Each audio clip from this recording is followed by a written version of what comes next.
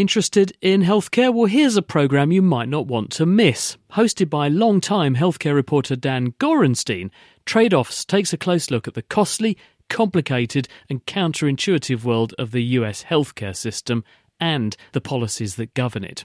Trade-Offs digs into the weeds with experts who understand the data driving the policy trends while telling compelling stories of those impacted by those policies. In the words of the Trade-Offs team, there are no easy solutions for a troubled healthcare system, just trade-offs. You can find Trade-Offs wherever you listen to your podcasts.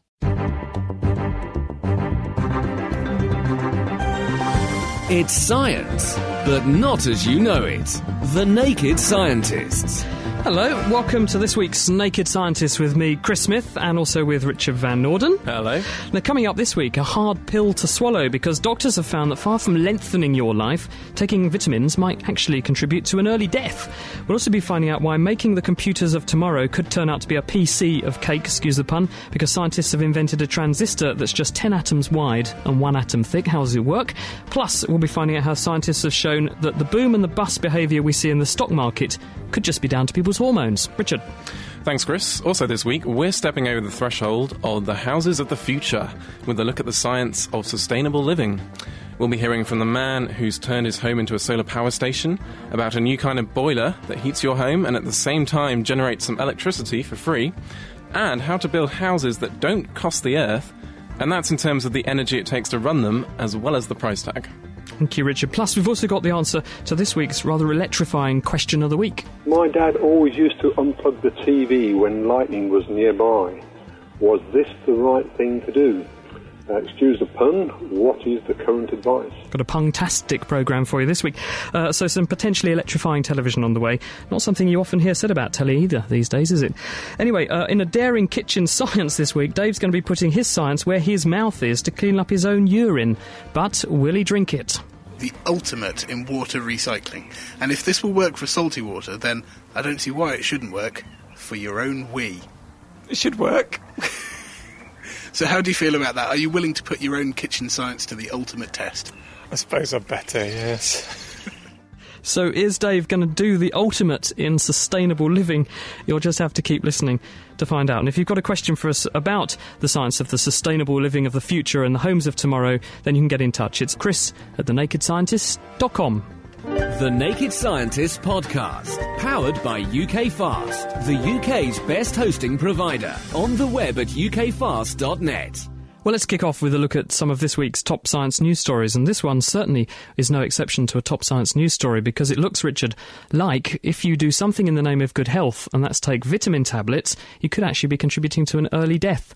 This is a piece of research which has been done by a group of researchers at the University of Copenhagen, the lead researchers Goran Bielakovic, and he and his colleagues have done a meta-analysis, and this is where you take lots of little studies, and all of those could be biased, because when you do little studies there's always the possibility of making errors. If you merge lots of little studies together and get very big numbers of participants, though, you can iron out a lot of the errors and the noise, in statistical noise in the data, and what you can end up with is something much more powerful, which has the ability to detect much more subtle trends. They did this with 67 studies, which they merged together. Over 230,000 people were included in these studies, and they were case controls, so they were placebo-controlled trials where people were given vitamin tablets or they were given placebos, and their outcomes were compared, and they were a mixture of healthy people and also people with diseases. And what they found was that, far from what you might expect, taking vitamin tablets at best does not lengthen your life. The mortality rates of people was not extended by taking vitamin tablets, and when they focused down on the 46 trials that they felt had the least bias attached to them, so they were most reliable, they found that they could actually lead to an early death. The mortality rates were higher. If people were taking vitamin A, their mortality rate was 16% higher compared with people on placebos. Vitamin E, 4% higher, and beta-carotene, which is a relative of vitamin A, 7% higher. So far from being the panacea that we would like to think and what the vitamin industry would tell you they are, they might actually be bad for you, and you'd probably be better off saving your money. So what's the vitamin industry had to say about it then? Well, the vitamin industry, of course, have said that actually they've focused on people with terminal diseases or people who are already advanced unwell, and therefore if you put these into these kind of people, you're going to see a biased result anyway. But it's just not true. With these kind of numbers and with this kind of extensive study in both healthy people and people who don't have diseases included, as well as people who have advanced advanced diseases like heart disease. You can expect to iron out those things. And I think that the bottom line is fruit and vegetables are the best way to get these nutritional supplements. Getting them out of a packet is not the way we've evolved to live. We have evolved to get our nourishment from nature. That's what food's for. And your body works to absorb these micronutrients in the context in which they're found naturally. And that means fruit and vegetables. 5 portions a day is what the studies continuously tell us. And it's true.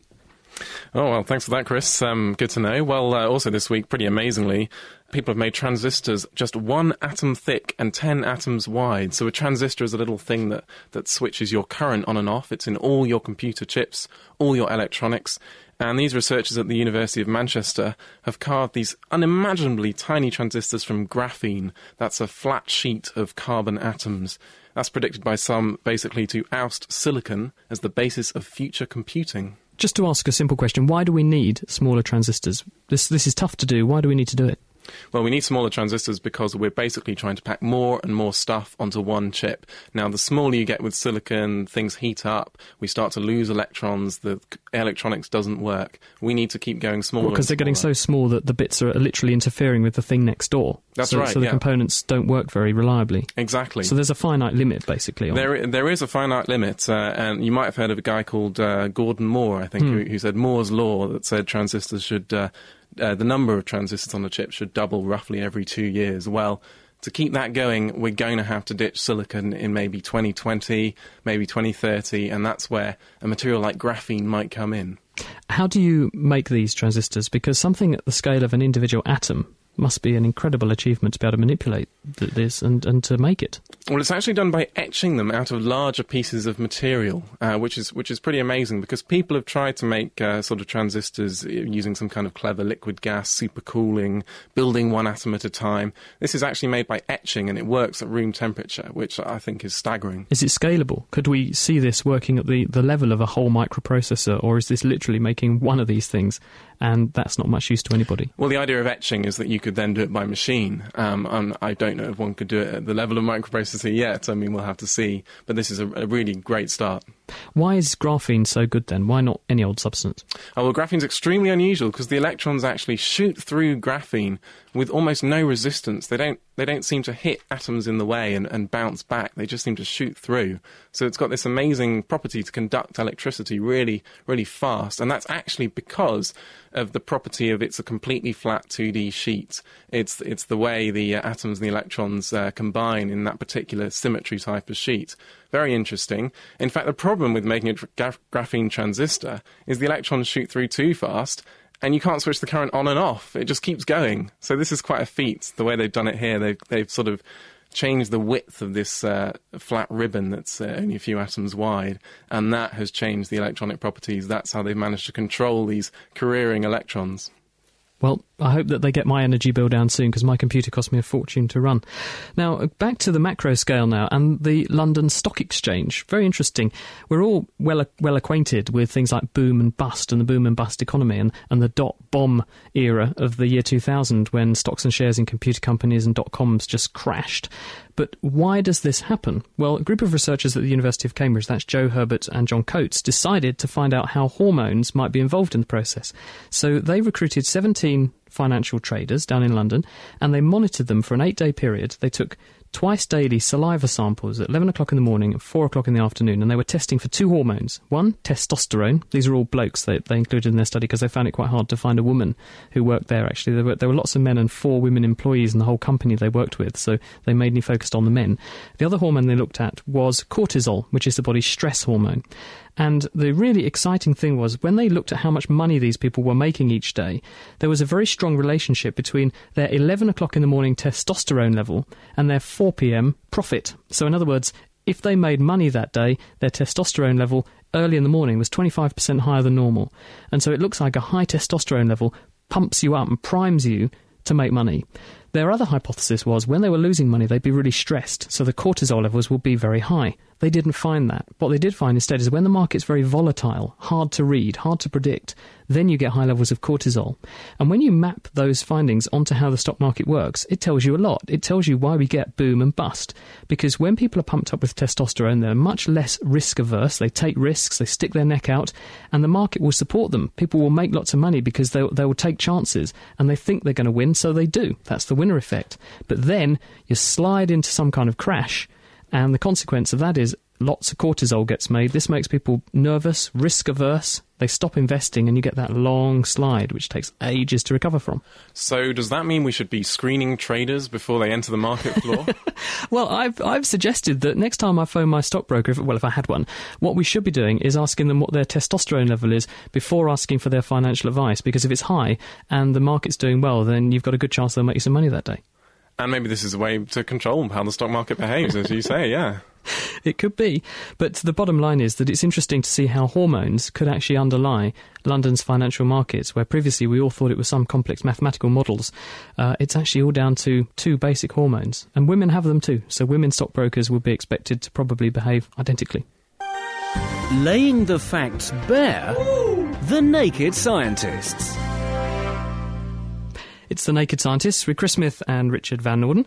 This week we're talking about the science of sustainable living, and in a second we'll find out about the guy who's turned his home into, well, what you could really describe as a power station. But first, on this week's show, since it's all about sustainable living, let's get this week's Kitchen Science underway and join Ben and Dave, who've been soaking up the sun.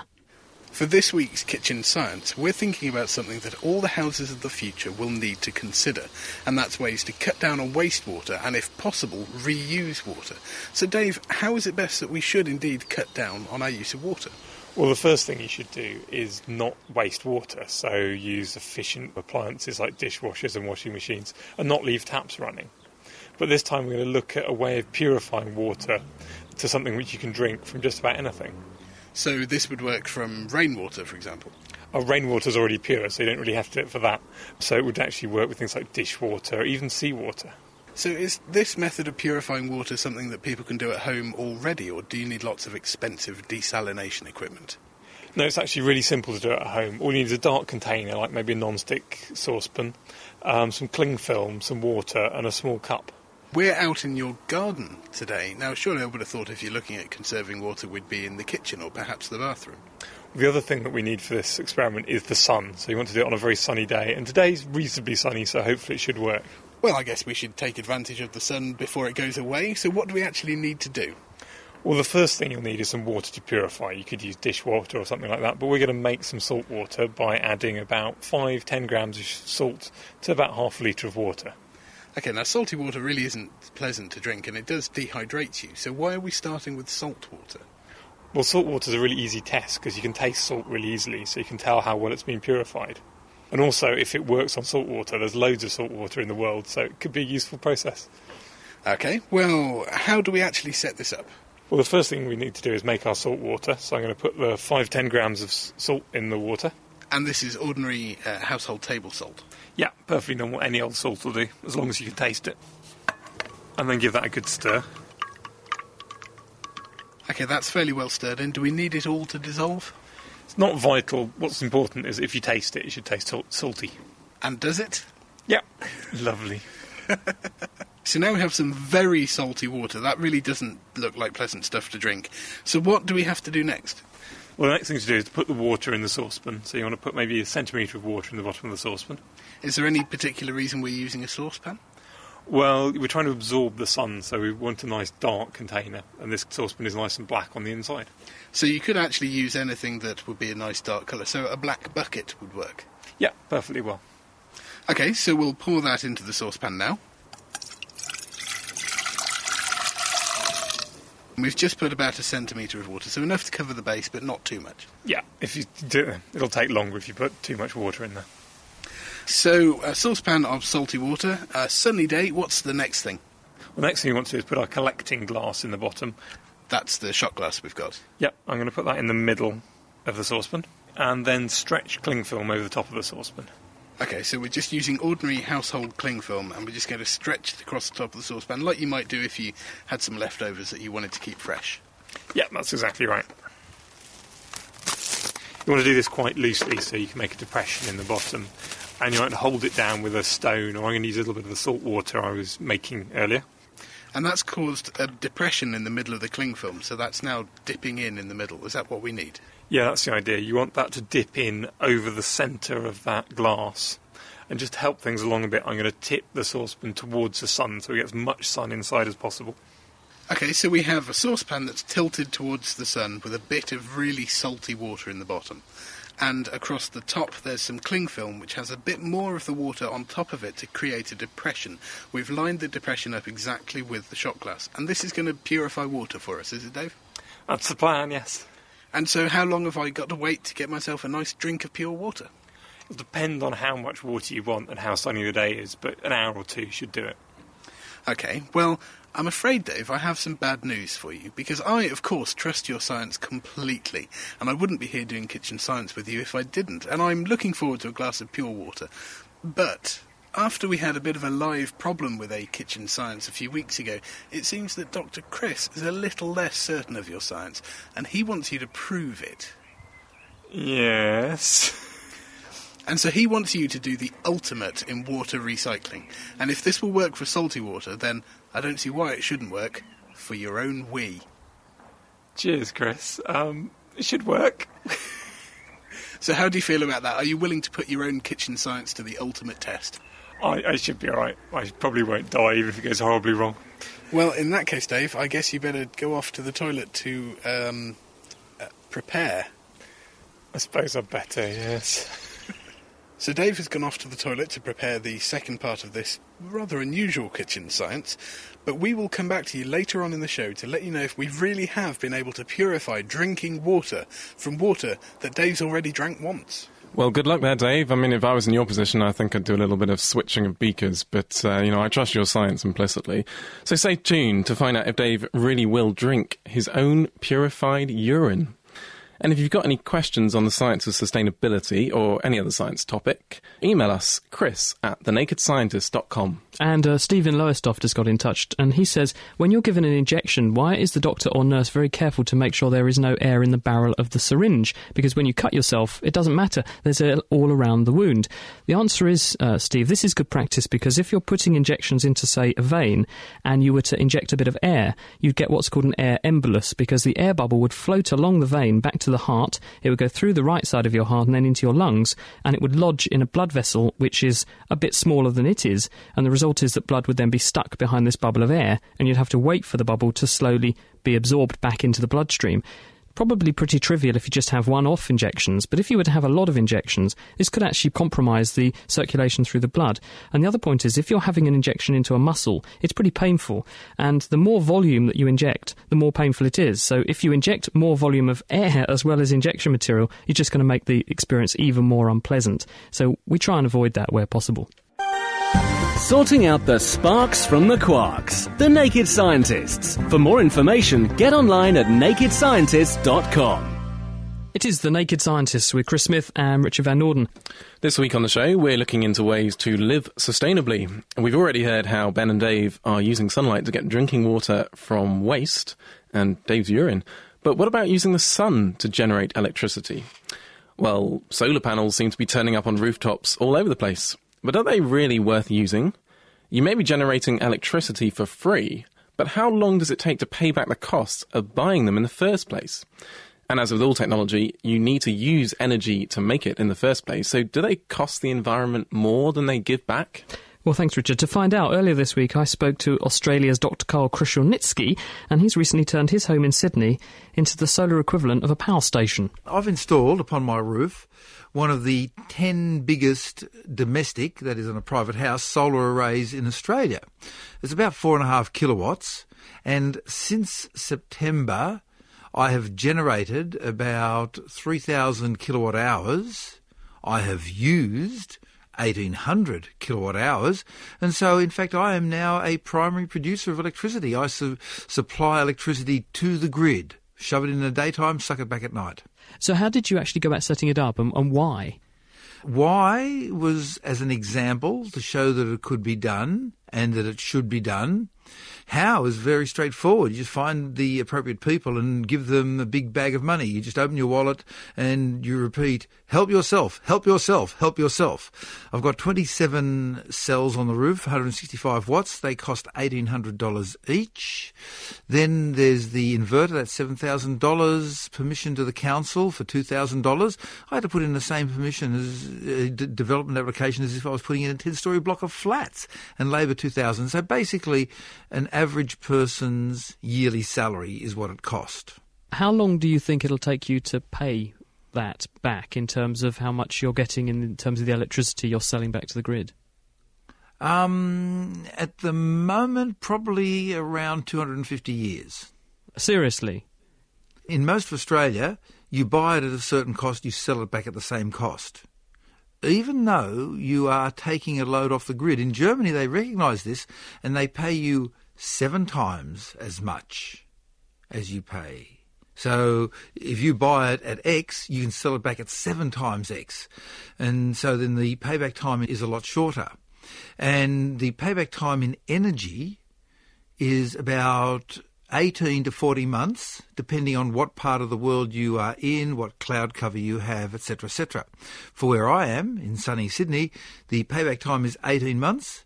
The cells have a guarantee of 25 years, but they're confidently expected to last for 40 years. Now, that's all very well if you live in Sydney, because having lived in sunny Sydney, I know there's enormous amounts of sun there. But how would the setup here compare? Because most days it's cloudy. In summer, there's a bit of sun. So how much sun do you need to get in order to make this system work? With your energy costs the way they are in England, you'd need probably a 7 kilowatt array maximum, and you would be running it at lower efficiency because you would have less sunlight. At the moment, solar cells are expensive because the price of the basic silicon has gone up by a factor of 8 over the last few years. However, when I was an engineer, one thing I learnt was do not reinvent the wheel. Nature, via trees, is doing a wonderful job of turning sunlight into electricity. And once we humans learn to copy that better, I'm sure that we'll get cheaper solar cells. So part of the energy equation will be solved by having every roof in the world stuffed full of solar electricity and solar hot water. And it doesn't matter whether you're getting lots of sunlight or not, at least you're doing something to get energy for free with regard to carbon dioxide being the cost. How much carbon dioxide have you prevented going out into the atmosphere because you've set this up? 4.9 tonnes, I read proudly tonight before I came into the studio. So have you got some kind of gauge that says this is how many carbon dioxide equivalents you have sold back to the grid? Yes, it tells me how many cycles the grid is producing, what volts they're producing, and so depending on whether it's peak hour or not, the cycles go up or down, the volts go up or down, and the big trains full of 2,000 people in the subway start to pull out, and you can see the voltage suddenly drop as the big load comes on. So this tells me my peak output. In high summer, when I have the best orientation with regard to the sun, I can typically produce 32 kilowatt hours a day when I'm using about 18, 15. Now, as we're headed past the equinox, heading towards winter on our side of the equator, I've been generating 24 a day. I'm still ahead of my 18 kilowatt hours, and I've come across a family in Perth who run their house on 3 kilowatt hours a day. Your fridge uses 1.5 kilowatt hours. So they must be extremely frugal, and I'm very happy to learn from them how they achieve this magnificent economy of electricity. But there's more to running your house than just the electricity. Presumably you must be heating your water. So is that included in your equation? Water we do via gas, because to generate electricity at some distant place and then send the electricity across, you get big losses. It turns out the losses are less if you pipe the gas and then you burn it on an instantaneous hot water heater rather than a storage hot water heater. And, of course, we're busy planning how to dig a hole in the front yard and put in a 50-tonne underground water tank, which should be able to float us through the year so we don't have to suck any water from the grid. But we will still have to suck gas from the gas supplier to turn that cold water into hot water. And then the next stage of the equation, of course, will be to put hot water on the roof as well. Dr. Karl Kruszelnicki there, chatting to Chris about how solar power is a long-term but a worthwhile investment. Although you need to bear in mind, of course, that we get much less sun over here in the UK, so the time to pay off the investment would be a bit longer. 250 years. What do you think? 350 years instead of 250. It's a long time, isn't it? Something like that. Now, how else can we generate electricity at home? Well, Elaine Ball is from Baxi Group, and they've developed a household boiler system that they're actually trialling for the first time here in the UK. It's called the EcoGen, which, as well as heating your house and your water, it also generates electricity. And now here's the really good news. The electricity effectively comes for free. So let's find out from Elaine how it all works. Hello, Elaine. Thank you for joining us on The Naked Scientist. Good to have you with us. How does it work? Well, the EcoGen, as you said, is a gas appliance that when it burns and generates heat, we also get electricity as well. The basis of the product is a Stirling engine, which works similar to an internal combustion engine, except that the unit is sealed and has helium in it, and we have the gas burner external to the unit. What we do is we burn the gas at the top of the engine, and we cool the gas at the bottom of the engine, and that, with a displacer, basically moves the hot and cool gas around and drives a piston. Oh, right, and then the piston is connected to some kind of generating system. Well, the piston's actually free, and it's got gas bearings around it, which helps with minimising the losses. And around the piston, when it moves, we have magnets and wire coils that produce electricity directly at 50 hertz, which means it can be fed directly into the home or exported back to the grid. This sounds like a bit of a no-brainer. It sounds fantastic. Why has no one done this before?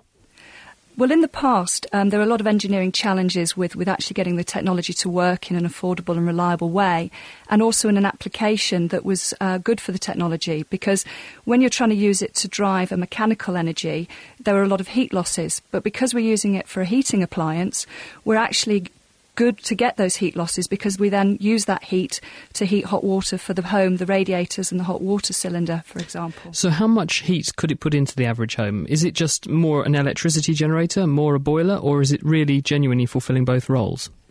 The great thing about the technology is that it's generating electricity whilst producing heat. We call it a heat-led technology. And generally, when you look at people's electricity demand, it's generally when they want heat at the same time. So it's great. You have your demand for heat in your dwelling, and then you produce electricity at the same time. We produce 1 kilowatt of electricity, and the Stirling engine itself produces about 6 kilowatts of thermal energy. And then we have a second heater to give up to another 18 kilowatts, which is great because there's lots of different house types across the country, different heat demands. And because it all modulates down, it will basically suit the heat demand to the house. And so it meets a lot of applications. You've installed this for a number of people who are in your sort of test run. How are they finding it? They're really, really pleased with the unit because they've already seen fuel savings, cuts in their energy bill, and we've also got a number of the utilities on board, and when they're exporting energy back to the grid, they're also getting paid for that energy as well. So what sort of fuel costs and electricity bill changes are the people who've tested this seeing? What are they getting out of it? Well, we're still seeing about 40% reduction in fuel bills. If we take one field trial in Preston, in 4 months, the boiler actually generated nearly 800 kilowatt hours for a demand that was needed in the home of about 1,200 kilowatt hours. And because Terry was getting a net benefit from selling back, he was basically getting 2/3 of it as electricity for free. But have we not had a problem where some of the utility companies don't play ball? Dr. Karl in Australia was saying that you only get paid 1-to-1 for the amount of electricity you sell back. In Germany, you get a better deal. In some cases in the UK, the companies won't buy the electricity off of you. You end up giving it to them for free. No, and that's where there's a lot of consultation going on at the moment, because we're trying to get a standard and a sort of a fair quota across all the utilities. So at the moment it really is dependent on which utility you're with and what system they're going to use. And there's a lot of debate at the moment about feed-in tariffs and whether we should adopt that in the UK or provide capital investment up front through the government's carbon emission reduction target programme. So what kind of benefit are you going to get in terms of reducing carbon dioxide emissions? Well, when we look at the typical average annual usage of a boiler, we get between 2,500 to 3,000 run hours a year. If we look at an existing condensing gas boiler today and compare this product, then if we get 3,000 run hours, then the homeowner's going to save probably £200 to £300 a year versus an existing boiler. And in terms of carbon, that's equivalent to about a tonne of carbon dioxide a year for each appliance. So if you think about the 22 million homes in the UK and the number of gas boilers that are sold, then, it doesn't take a lot of maths to think of a lot of boilers is a lot of carbon dioxide saved. Running an engine in your garage sounds noisy. Are people complaining that these things are noisy, Elaine? Well, actually, we've, as well as having the very first units in garages, we installed our second field trial just before Christmas, and we've got a number of units in kitchens. Where the Stirling engine benefits over the internal combustion engine is that you've got none of these internal explosions, and it's a very quiet operation. So the noise levels of the products we've installed are typical to a normal gas boiler, and we've got, as I say, units in kitchens and no complaints so far. Does it take some special infrastructure to plumb it in? And lastly, and briefly, what's the cost to install this in someone's house? Well, because it's based very much on the sort of traditional gas technology, in terms of the gas and the heating side, it's the same installation that a normal gas engineer plumber could do today. The additional complication is the requirement of a new meter to be able to export to the grid, and therefore getting involved with your utility to make that meter connection. So typically it shouldn't be much more of an onerous task than a gas boiler today. And so when can I get one? Well, we're looking to bring them to market at the end of this year, beginning of next year. Thanks very much, Elaine. That was Elaine Bull from Baxi Group, who've come up with the EcoGen, a way to heat your home and at the same time produce some free electricity to help you cut your power bills. Still to come, in this week's Question of the Week, we're going to be finding out whether you should unplug your TV in a thunderstorm, and we'll see if Dave really does have enough faith in his experiment to taste the water which has been purified from his own urine. So if you've got any questions or you'd like to join us on this week's show, you can email myself, that's Dr. Chris Smith, on chris@thenakedscientist.com. The Naked Scientist Podcast, brought to you by thenakedscientist.com. It is Chris Smith and Richard Van Norden here on The Naked Scientists. If you want to check us out in Second Life, you go to the Ceylands continent and you go to Naked Scientists headquarters, which is in there. So far, we've found out how we can use technology to help us generate cheaper, greener electricity. But it's not just energy we have to think about to be sustainable. And Asif Din will be joining us very soon to explain how architects can help by making us green by design. But first of all, we sent Mira Senthalingam to the Science Museum's Science of Survival exhibit to discover the importance of being water-wise. Link established. Eco. Doug. Bus. Tech. We are communicating with you from the year 2050 by a phase transference module. 2 minutes. Listen, in 2050 it's harder to find stuff like fresh water, oil and gas. But here's how you can make things better. No, hang on a second. This week, I've come to the Science Museum in London to visit the new Science of Survival exhibition, which opened last week. The exhibition covers important issues facing our future and our survival, looking into things like global resources, climate change, and the options we have towards a sustainable future. As soon as you walk in, you meet 4 characters, Buzz, Eco, Tech and Doug, who all have very different views and opinions about how we can have a sustainable future. And throughout the exhibition, each character provides their opinions to give you an idea of just how differently people can see these issues. The main content developer on this exhibition is Melinda Campbell, and she's here with me now to tell me more about the future and our survival. Hello, Melinda. Hi. What's the point you're trying to get across? Well, the first thing we do in the Science of Survival is we look at different areas that every human being needs to survive. So we look at drinking, eating, enjoying, getting from place to place in moving, and building, which is about regulating body temperature and protecting yourselves from the elements. The fun part about the Science of Survival is that each section allows kids and families to make their own decisions about what kind of future they want. And on your survival card, the decisions you make and the visual representation of what you created will be remembered for you. And then when you go to Future City at the very end of your visit, you'll be able to see the implications of your choices in your very own neighborhood for 2050. Another section here in the exhibition is all about drinking and our water supplies in the future. Now, one of the consultants on this section was Jacob Tompkins from Waterwise. Hello, Jacob. Hello. So what was involved with the exhibition here? What are the problems with our future water sources? At the moment, we use about 150 litres per person every single day. It's a huge amount of water.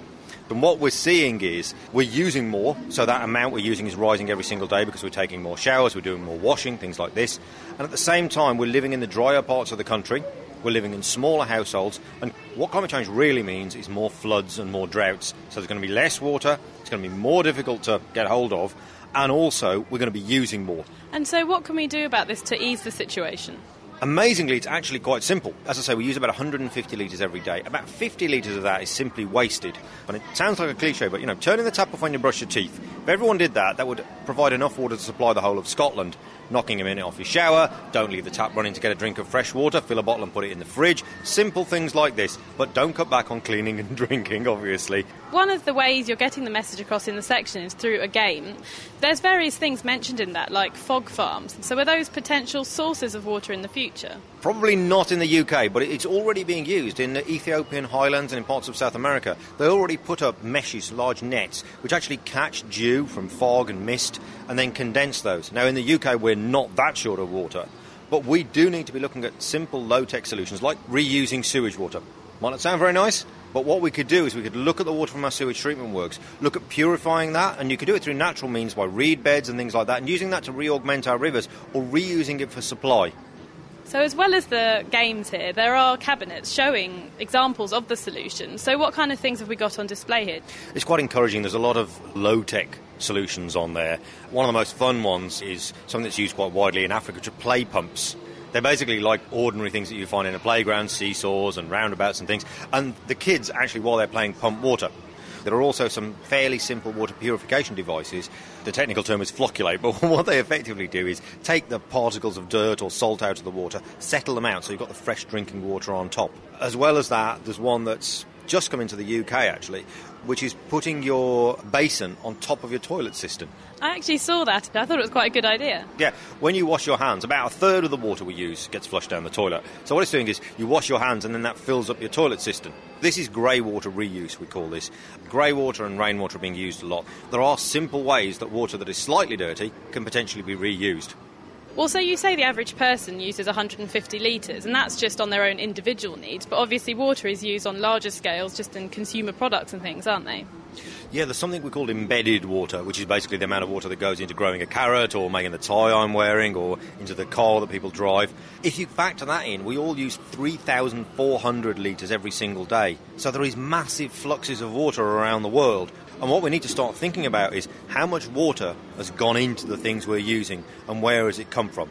The way that people start to think about carbon now, we should also start thinking about water and asking questions, basically. Is it being grown efficiently? Is water being wasted? That was Jacob Tompkins from Waterwise, making sure we all turn our taps off.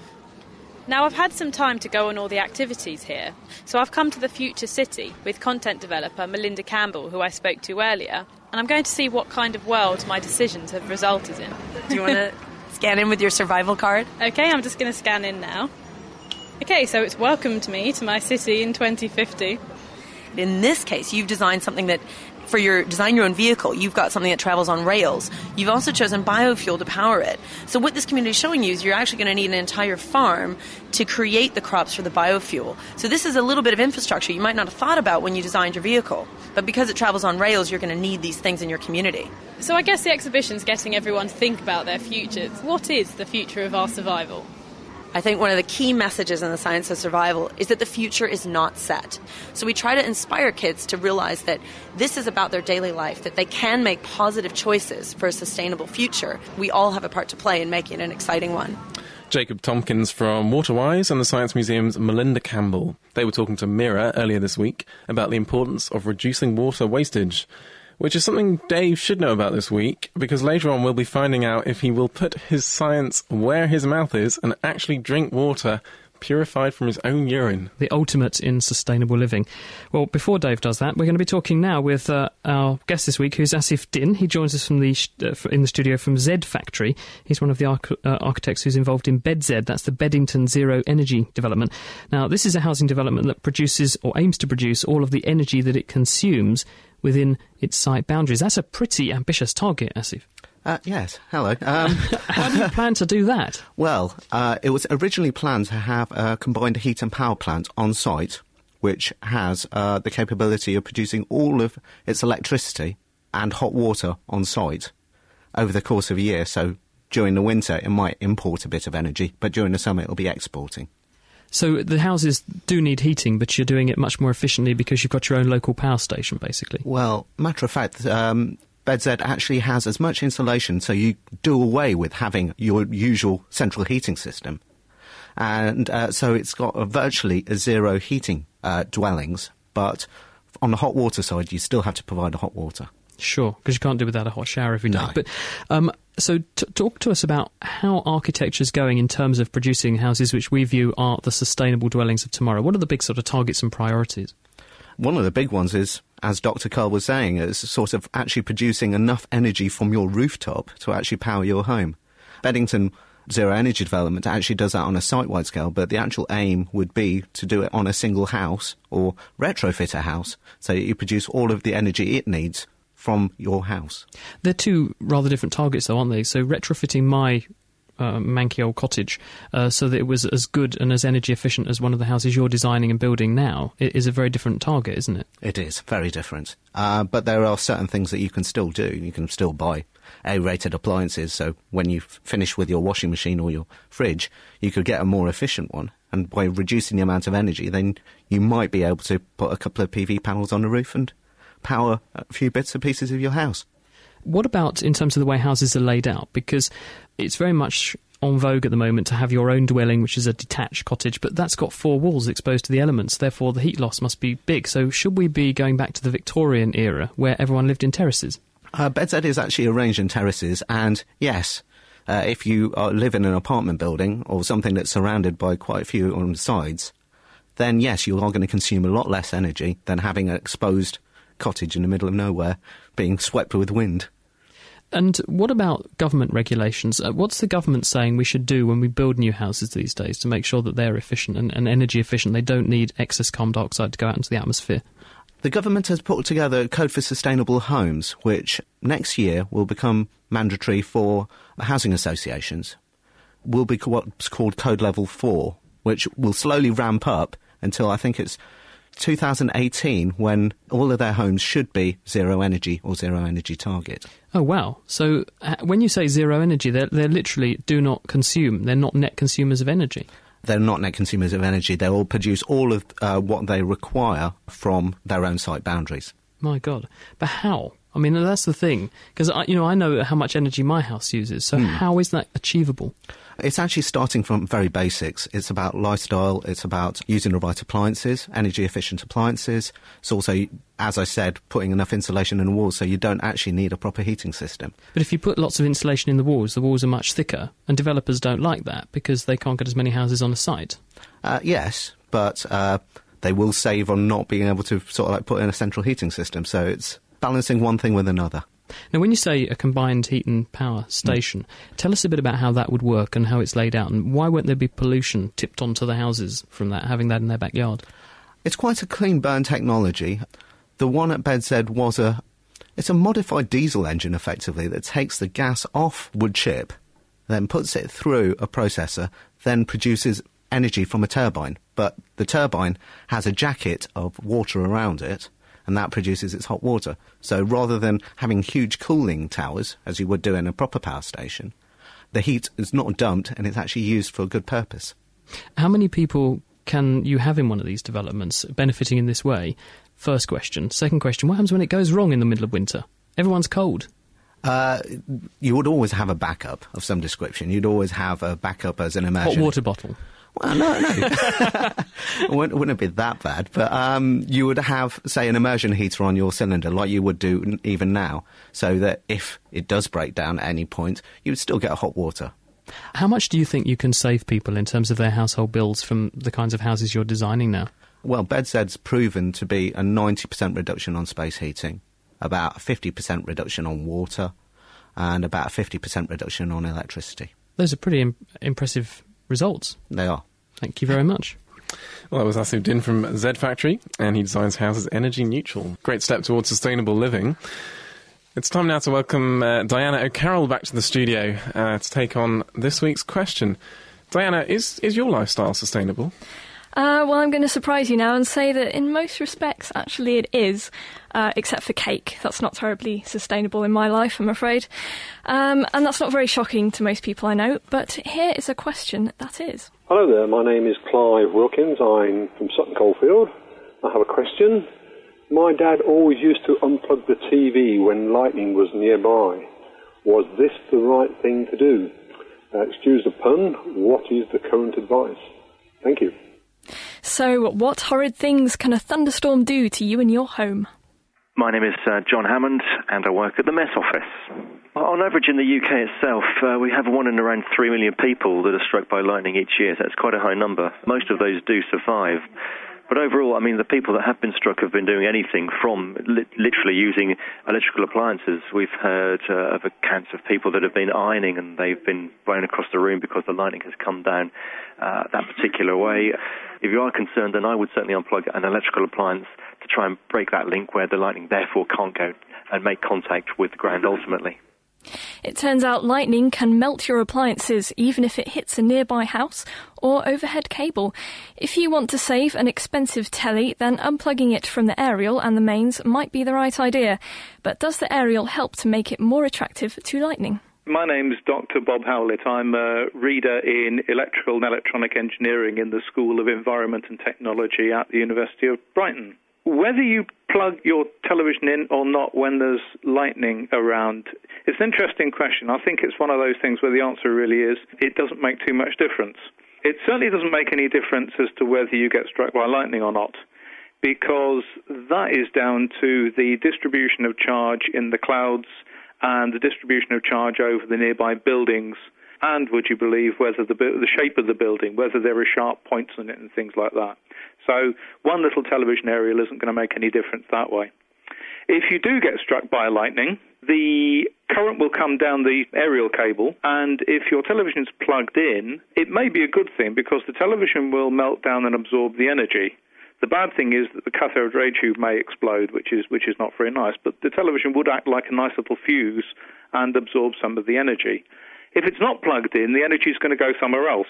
So there will be a spark from the plug to the nearest earth point, which might be a radiator, or it might be you, or it might be your dog walking past, or whatever, but you don't know what.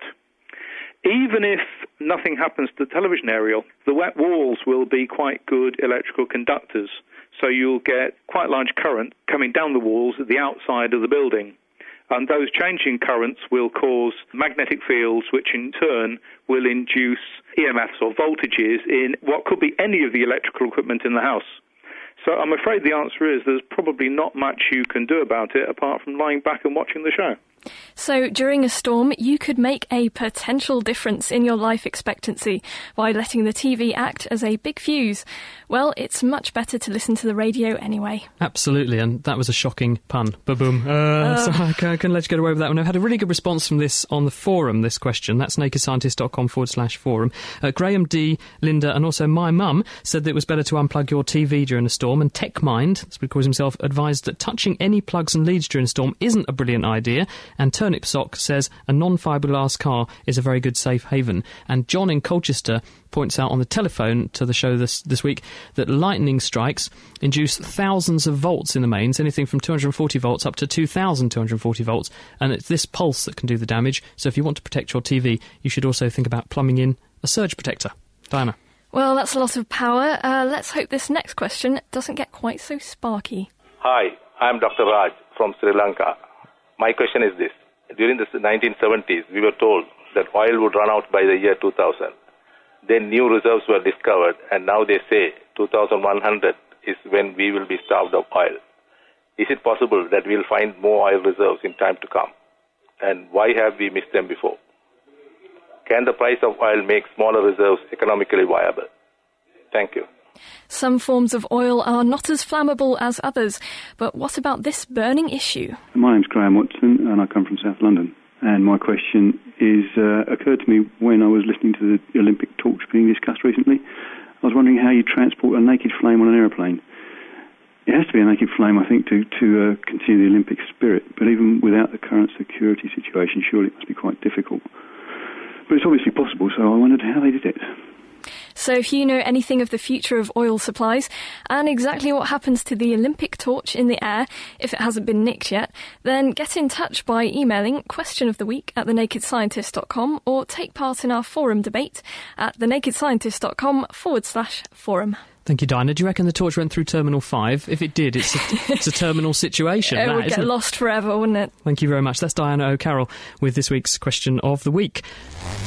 Stripping down science. Okay, let's do it. The Naked Scientists.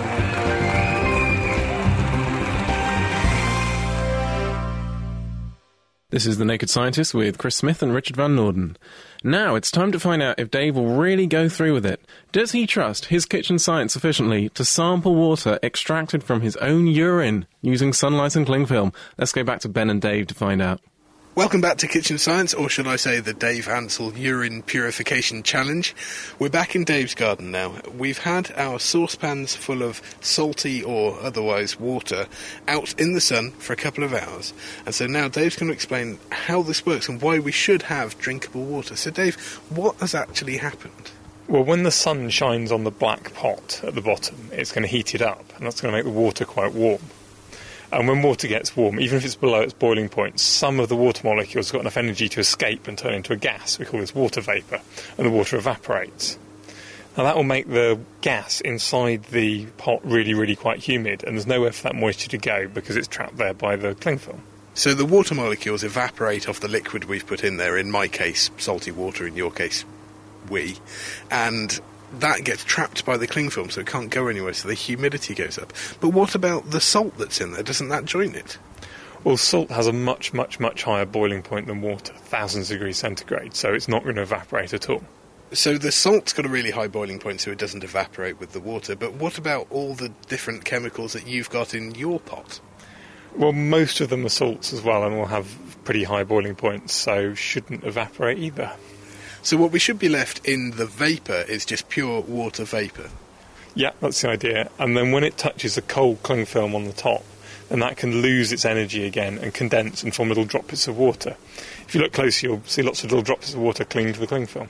It's a bit like my bathroom window after I've had a shower. There's lots of condensation on it. Yes, exactly the same thing's happening then. Water's evaporating from the hot water in the shower and condensing on the cold mirror. But once it's condensed onto the cling film, doesn't it just drop back into the salty water? Well, that's the cunning thing about weighting the middle of the cling film. That will mean there's a kind of way for the water to run down the cling film, form drops and drip into our little shot glass. So in theory, all we've got in the shot glass is pure, clean, distilled water. That's the plan, yes. So I've got the shot glass out. There's certainly a few mil of water in this, so let's see if it tastes salty. Here we go. That actually doesn't taste salty at all. Now, I need to check, Dave, that you haven't been cheating and that this is in fact salty water. So I'll just stick my finger in the water that's left and taste that. Ah, yeah, yes, that's like seawater. It's really, really very salty. There. Okay, so you've proved to me that we can get pure water out of salt water, but are you now willing to put your faith in your own science and taste the water you've purified from your own wee? I guess I will, Ben. Okay then, Dave, well, let's get this one out as well.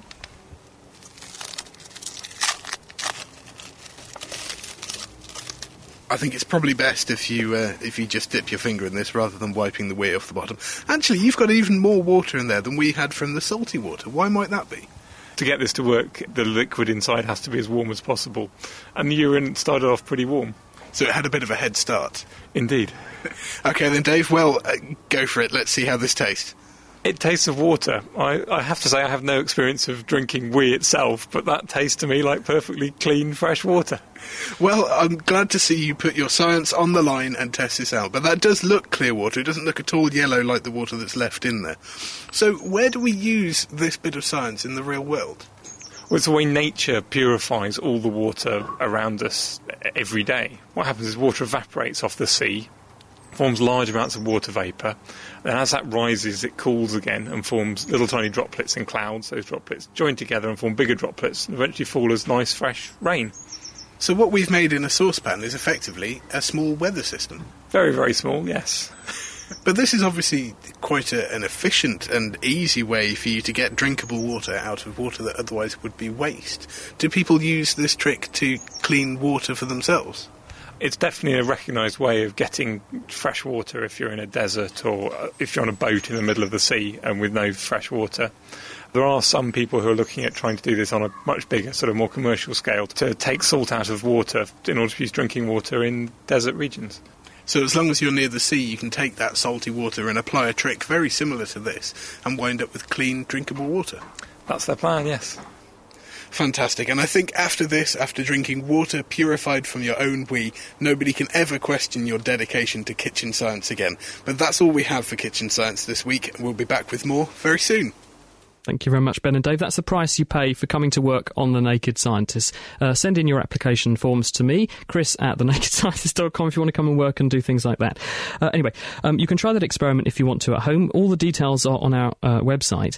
You won't have to drink urine, it's okay. You can do it on any sunny day just using things like salty water. The instructions are at nakedscientist.com/kitchen science, and there are also lots of details of the other experiments we do each week if you want to have a go at them. Now, I've got a question for you, Richard, which has come in from Mark in Bletchley. And he says, would a lightning strike affect the small components that you were talking about earlier? Yeah, I'm fairly sure it would, because with all these components, you've got electrons running through them. That's what gives you electricity. That's the negative charge there. And I think a lightning strike would disrupt them just as much as it would disrupt other electric components. Yeah. If anything, it might turn it into a sort of miniature barbecue, because carbon burns beautifully in air. So if you put a big enough current through it, it will get hot and presumably ignite. Perhaps so, yeah. Perhaps so. Well, question for you, Chris. Roger Roeg from Germany says, when he eats one of those fizzy, sugary tablets, sort of dextrose energy sweets, he gets a really cool sensation in his mouth. He was wondering... Cool, as in cold? Yeah, cool. Yeah, cold. And he was wondering whether that was the same as with the menthol thing that we were talking about previously, that where menthol is fooling your nerve cells, and what's happening with the dextrose sweets. So is dextrose doing the same thing? I don't think so, because dextrose is another term for glucose. That's just sugar. I think it's in fact a clever chemical trick going on here, why his mouth feels cold when he sucks this sweet. And I think the reason is that to make the sweets fizzy and have that effervescent effect, you mix in them sodium bicarbonate, which is an alkali substance, with some citric acid. And they're both dry, but when they dissolve in your mouth, the water in your mouth makes most of these dry crystals become liquids, and then they can react together, and you get a neutralisation reaction that has an endothermic effect. In other words, it gets colder. When you react that acid and that alkali together, they actually get colder, and this makes your mouth feel colder. So I think it's a chemical reaction. It's one of these unusual reactions that makes things get colder, not hotter. So I think that's the answer. That's it for this week. Thank you very much to our guests, Elaine Bell, Asif Din and Carl Krushelnitsky. Also thank you to our wonderful production team, Ben Valsler, Dave Ansell, Mira Sinthalingham, Petro Minch and Diana O'Carroll. Next week, we'll be looking at the science of diamonds to find out what makes them so hard, how you can spot a fake, and how they can be used to produce incredibly powerful lasers. Send your questions, chris@nakedscientist.com. See you next week. The Naked Scientists are sponsored by the Wellcome Trust, the EPSRC and UK Fast. For more information, look us up online at nakedscientists.com.